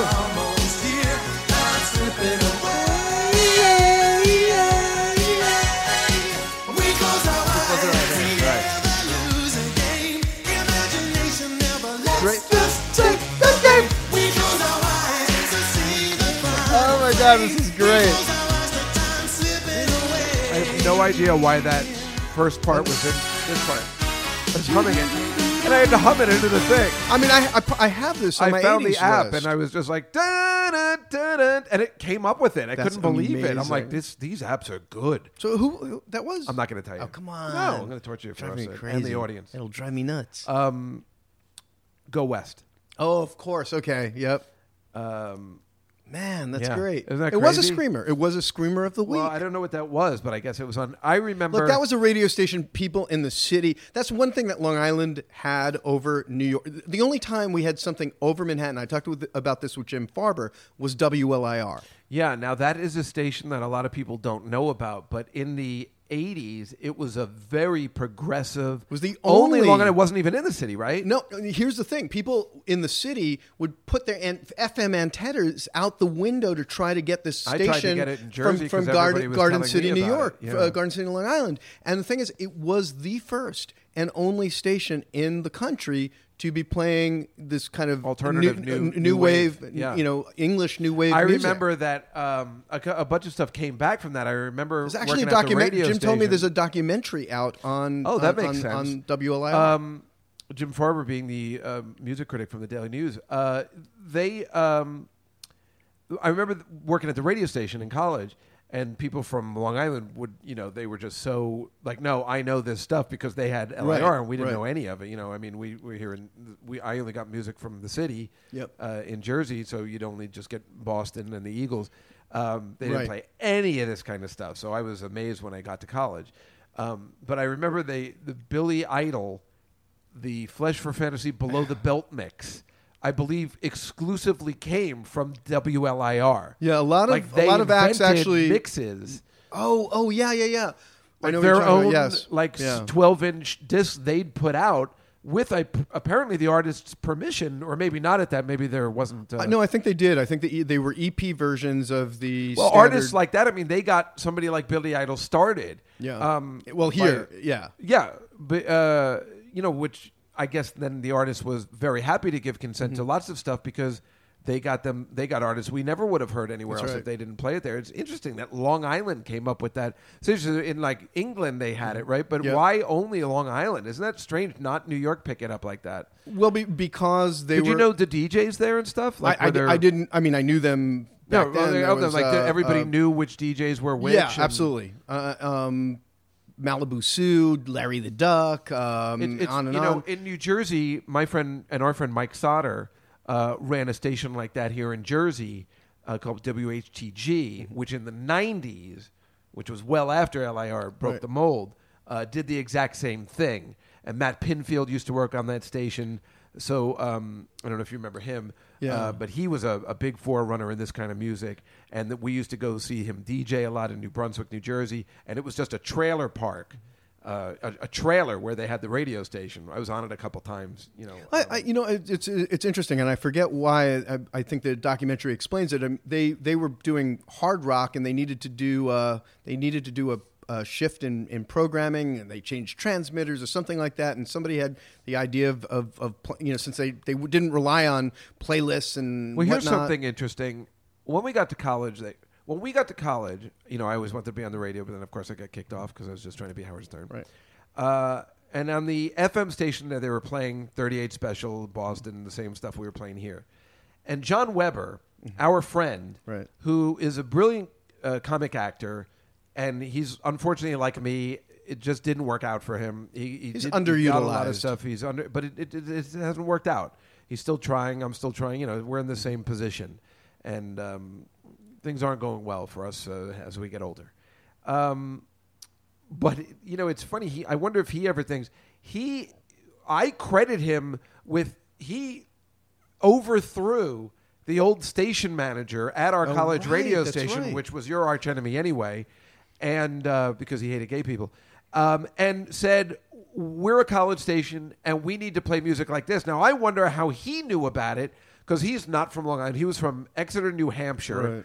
Like, how did he get into this kind of new wave music? Where did he find it that he was so integral in 1985, changing that when he became the station Probably manager? hearing it there through, because don't forget, Hearing it there were a lot of people from Long Island that went to. He didn't know anybody from Long Island. Well, look, people. He didn't care for Jews.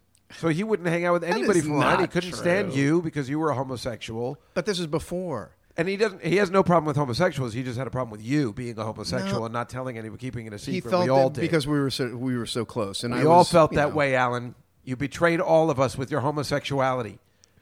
But you should have told us you prefer cock. Well, who knew? No, but why? How do you think he found out about it? If he didn't, I think why people was were he playing so it around. about I it? think people were playing it in But the how dorm did he rooms. know that a college radio station should be this? Do you think were there other college radio stations doing this? I think from WLIR, which played to our at that time our demographic, young college age, late high school, young college age kids. But he knew that nothing went about up, that. But they went off to college. Went and off they to started, college, started playing that see. music around other people, and people were like, "Oh my God, this stuff is really great." Yeah, I'm fascinated and it's not that he was able It's not to pop playlist. I guess that happens when you're in pablum. college. You just discover other people's music. You discover other absolutely. things. But it's just funny because it wasn't that Except for easy to now, find. because You it wouldn't makes find students it on feel the radio. unsafe when they hear music they've never heard before. I know, but I'm just saying. Now you threw me off. I hope Sorry. you're happy with your little comment. We're having a good conversation. But here no, but about music they and do, so you were saying, they do. College is where no, you but I'm saying experiment back and find then new. it was very easy. It was very difficult to find music. That's right. They weren't playing it on the radio. You couldn't just get it on YouTube. Did he go down and purchase it? Where did they I would find say all this stuff? people. Remember I we guess we he'd made go to mix. the record store and stuff. Yeah, and well, somebody yes. made him a mixtape. Yeah, but who did it? It's like, exactly? how did this guy become the station manager of a radio station? How did he get into new music? If only LIR had it. I was always fascinated. Well, by it did go from and he made WLIR them kick out. to. I still have albums from the radio station because they were throwing them out, and this killed that guy Kevin. Which you didn't care, Right. And he just kicked everything out, threw out all 38 special albums and all that kind of stuff, and bought in the Nick Kershaw and the Go West Right. and all that stuff. It was a major overchange that Right. completely. I tell this he was responsible for. But don't forget too, the record companies were sending this stuff to colleges. Because Oh, it went that's from, true, right. It went from WLIR then to LA. I think Kiss FM there was starting to play some alternative music, and then when the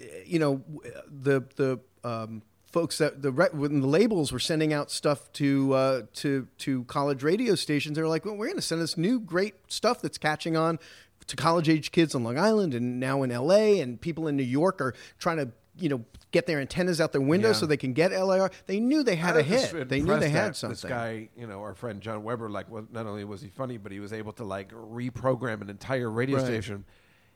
That if I knew I was able to do that in college, I think I'd be more upset with myself that things didn't work out. Of course, on the flip side of that, we did amazing stuff in college. We did amazing stuff. And still things didn't work out. Again, it's so weird. But you got this great I always podcast. thought that after college I had all these videotapes. I'm like, well, I have proof of all these sketches. It's going to be easy for me to find work. Right. I don't know what happened. Huh. Yeah, no, I think that way sometimes. Yeah, and I made it even doubly hard on myself by getting into Being activism. homosexual. Well, not only that, but being an actor. No, well, a gay you didn't make activist. You can't say it like that. That was again, I think about this all the time. What you did is completely different. What John Weber did that for himself. What you did was for other people. And when there's, gay guys that I know that are like Mateo is a great example. And this guy is a friend of mine. Really and funny, he's a really very wonderful. talented actor Yep. and good comedian. But he is on Seth Meyers or The Tonight Show doing gay material about being gay.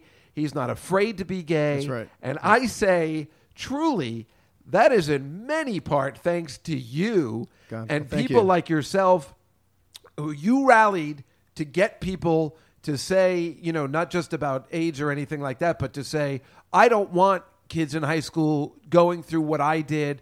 I don't want to hide in the shadows. And then you have a guy like this who really should be kissing your ass metaphorically. And I wonder if they even understand. No, they don't. For a minute what you had to go through and keep the secret. It's amazing. Well, and it's not let's put it just this way. him. There's so many. I'm talking about even there's guys at my office who are not gay, the millennials, who don't even understand. That's right. The plight of gay people because they're like everything's open, and there are people in high school who are out and about, and nobody cares. People Mateo's There's tough age, guys that don't care. They're not going to beat you up because you're gay. That's right. Because of you and what you did to shed light on it. It's amazing. Well, I appreciate that, and it's true. I'm very happy when I go see him at the Godfather or whatever, and he's wonderful, and I love that he's getting national attention, and a lot of gay comedians are, and I don't need them to. I know, but I think about it all the time. But I will say it is.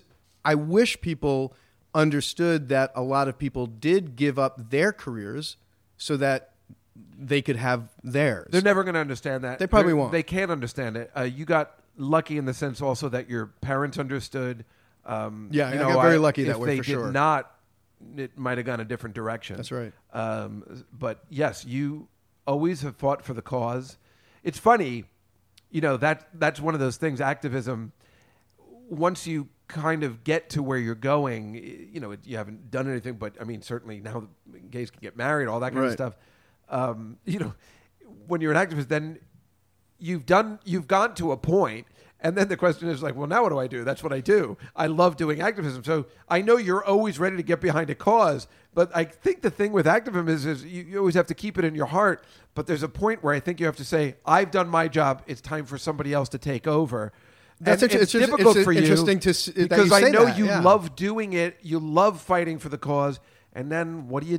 You kind of get screwed in a way. Now's the perfect example of what you're saying. I'm older. I need to think of also putting food on the table and paying the maintenance and whatnot. And you need to move on. But you need to be in the mix, but you can't be the leader anymore. The same way you can, but it's not your fight anymore. Young people want to feel ownership in it. They want to get into it. They just have to, and you have to be a mentor towards right. them And you can maybe be a guide if they let you. Yeah. Millennials are very uptight about leaders and stuff like that. But but you were like that too back then. I think when you're young, except that there was a difference though back then. These guys that I worked in, that were activists also in ACT UP and later in Queer Nation, but particularly in ACT UP in the old days, they demanded respect and they got it, for the work they did. Whereas I think millennials are a little sassier when it comes to those guys, that. when you're talking about ACT UP and stuff, I don't know whether they got it. They said they need respect, but respect always has to be earned. And what did they do? Really, there was no AIDS when they were but some of these guys that taught me how to do activism were at Stonewall. We're actually at the Stonewall.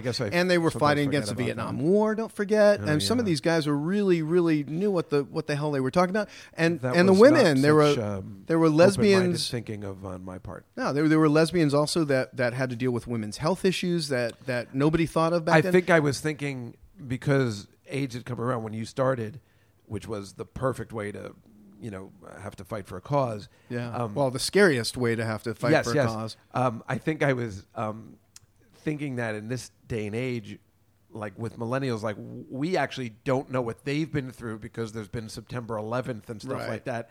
And, it's almost like, they're like, shut up, old man. You haven't have to live with we really haven't.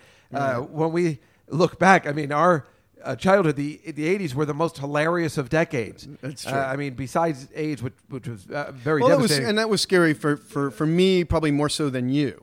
Well, you don't know that. Okay. I told you 100 times. We when you didn't know how AIDS was transmitted. Right. I told you when I used to work at Bennigan's, they told me to cool down the gayness. Remember, I tried to get extra tips. Oh, that's right. By being effeminate, and they're like, maybe you better. Yeah. Maybe. There was homophobia that came out of the whole AIDS crisis that was also compounded. You didn't know how it was passed down. Right. But even when we were afraid to smoke a joint with you. Even when we did, it wasn't about me feeling like, oh my God, I'm going to die. It's like, oh my God, I have friends with HIV, yeah, and of course. that became the issue. So yeah, it was horrible. It was horrible knowing that, you were going to lose friends at the tender age of 23, 24, 25, so that sucked. But, it's a different situation now. But it's unbelievable that, when with AIDS, you fought for, not just you, but like a lot of people got underway. You definitely spearheaded it. But there's not a cure, but you can hold it off. I mean, they found with all the pushing and the money donated, like it's not like some of the diseases like we're like, I don't know what's happening. That's a direct, that's directly correlated to the work we did. I know. If I might just plug a film by a friend, Now David we're out of France, time. How to Survive a Plague. How to Survive a Plague. You can hear me, kind of see me with a little bit of hair in the first couple of scenes, but it tells the story of a couple of people in ACT UP and how they helped to get these protease inhibitors, these drugs, to people. I mean, Alan, I have always given you the respect for that, you. and most of my friends have as well. I know Sarah gets it, David Tell gets it. Well, thank you. These are people that have known you for a long time, and they understood that you would always fight for the cause, and I think they appreciate it as well, or they respect it. And I appreciate my friends being now supportive. Now you got to do something else. All right. Now you got to make that cream cheese, so they There you really go. respect you for your financial gain. That's right. Anyway, folks, how do you not go out on this one again? Right? Wow. It's been in my head. Love it. Alan, thank you so much for coming over. Isn't it funny? See the cat's like running around. She's right here. What am I also supposed happy. to do? I don't. Yeah. Thank you for coming over and keeping me company today. My pleasure. Thanks for having me on. I really enjoyed it as always. We went kind of long because this was a great conversation. I loved it. I had a couple things prepared. Like Monday, I couldn't prepare anything. I'm like, we're just going to talk. And then I just kept coming up with things I wanted to talk about. And you're fun to talk to about music and stuff like that, so it's easy. And just thank you so much. Thanks for having me. It was my pleasure. Yeah, and I will see you on Tuesday, everybody. Yes, indeed. Tuesday's the big Happy birthday show. You're birthday. all welcome to come. And, of course, September 12th is Greece, and it's happening. And it's goddamn happening. I don't know how I'm going to do it, but it's happening. And then I just got the date. I'm sorry, everybody. Breaking news. December 19th, Love Actually. Ooh. I'm going to gay it up until March when we do Goodfellas, and then we get manly again. But for right now, we're doing the two, Grease and Love Actually for the ladies, until we go back to the manly stuff. So that is the plan for this season. Everybody, I will see you next week on the podcast after the big birthday show. See you next time on the Dave Jones Podcast, everyone. Thank you, Alan.